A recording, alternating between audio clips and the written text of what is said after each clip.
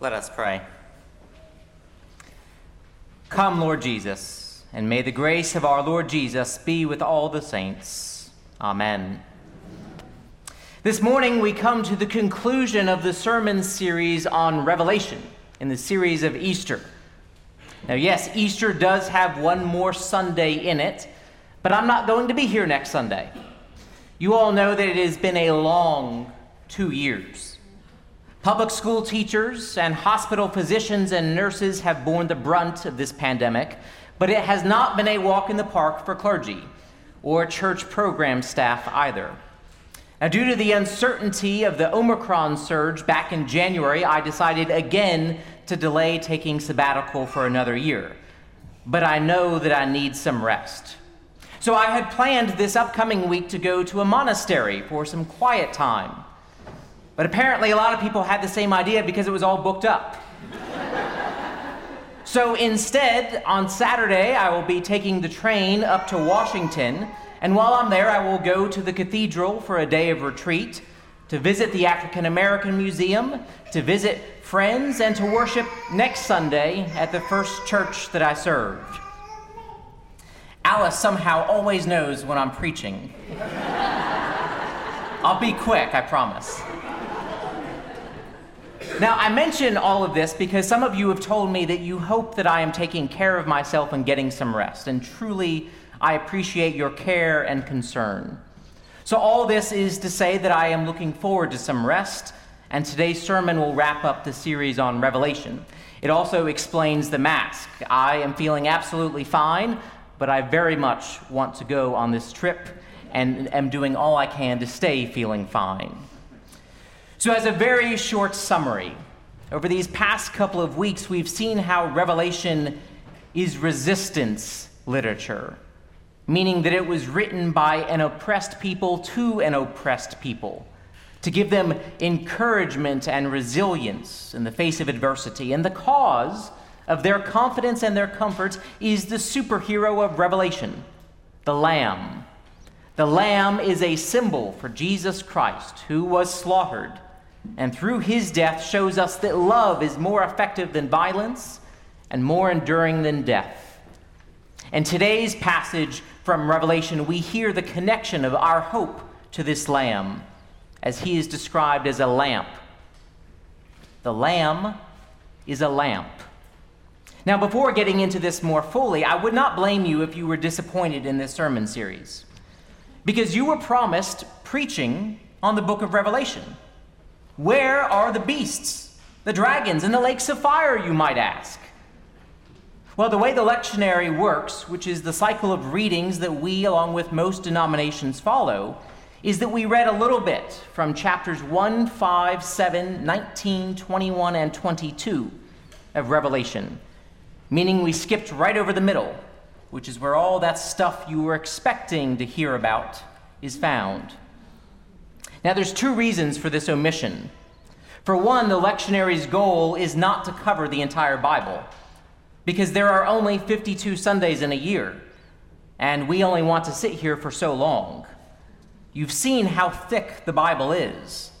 There's just no way to carve that up into 52 chunks that are small enough to cover it all on Sundays. The lectionary assumes that Christians are reading the Bible outside of Sunday worship. And so the Sunday readings are not the tool to cover the whole thing. And because choices have to be made, the lectionary often steers clear of passages that we might think are too difficult for the context of Sunday worship. The other reason, though, for skipping over these sections that have warfare and beasts in it is that in the end, those passages don't matter so much. They are but footnotes to the victory of God. If we come away thinking that Revelation is a book all about violence and satanic imagery and codes to decipher, then we've gotten lost in the weeds. And so it is a help that the lectionary keeps our focus on what matters most, the victory of the Lamb of God. Now, absolutely, I would recommend in the next week or two that you sit down and read the entirety of Revelation, but do so with this vision of chapter 22 in mind. What this final chapter says to us is that God will redeem all that has been lost, heal all that has been broken, and reconcile all that have become estranged. Revelation shows us that the tree of life is present. It is nourished from the abundant waters of life and produces fruit for healing all year long, meaning that peace is never out of season. Love is never caught up in supply chain issues. Mercy is never in shortage. This vision is what Revelation shows the faithful that God has in store for us all and what has already been purchased through the Lamb of God. Though weeping may spend the night, joy comes in the morning. So when we are facing beasts and plagues, we can have hope in knowing that the story is not over until the light of God's grace shines on us all. In today's reading, we heard there will be no more night. They will not need light of lamp or sun, for the Lord God will be their light, and they will reign forever and ever. And the source of this light is the Lamb. Here, Revelation is drawing heavily on Isaiah 60, which in part says, "Arise, shine, for your light is come. For behold, darkness covers the land, but over you the Lord will rise. The sun will no more be your light by day. By night you will not need the brightness of the moon. The Lord will be your everlasting light, and your God will be your glory." Now, as I've said previously in this series, Revelation is not a book that predicts the future. If we want to understand the meaning of Revelation, we do not turn to the news of the New York Times, but rather to the promises of God in the Old Testament. Revelation is not about helping us to interpret the present. It helps us to understand eternity. And this is where the Lamb as our lamp matters so much. It is from him that the light of truth emanates. A favorite C.S. Lewis quote of many people is, "I believe in Christianity as I believe that the sun has risen, not only because I see it, but because by it I see everything else." This is what Jesus does. He is the prism through which we view all things, so that we can see that love is the grain of the universe, that grace is abundant, that all shall be well. Just imagine what our lives, our church, our community would look like if Jesus was the light that we followed. Revelation says that nations and peoples will be guided by this light of Christ. As the church, as sheep in the flock of our good shepherd, we are mirrors of this light. At our best, we reflect the light of Christ. And this is what we mean when we say, "Come and see."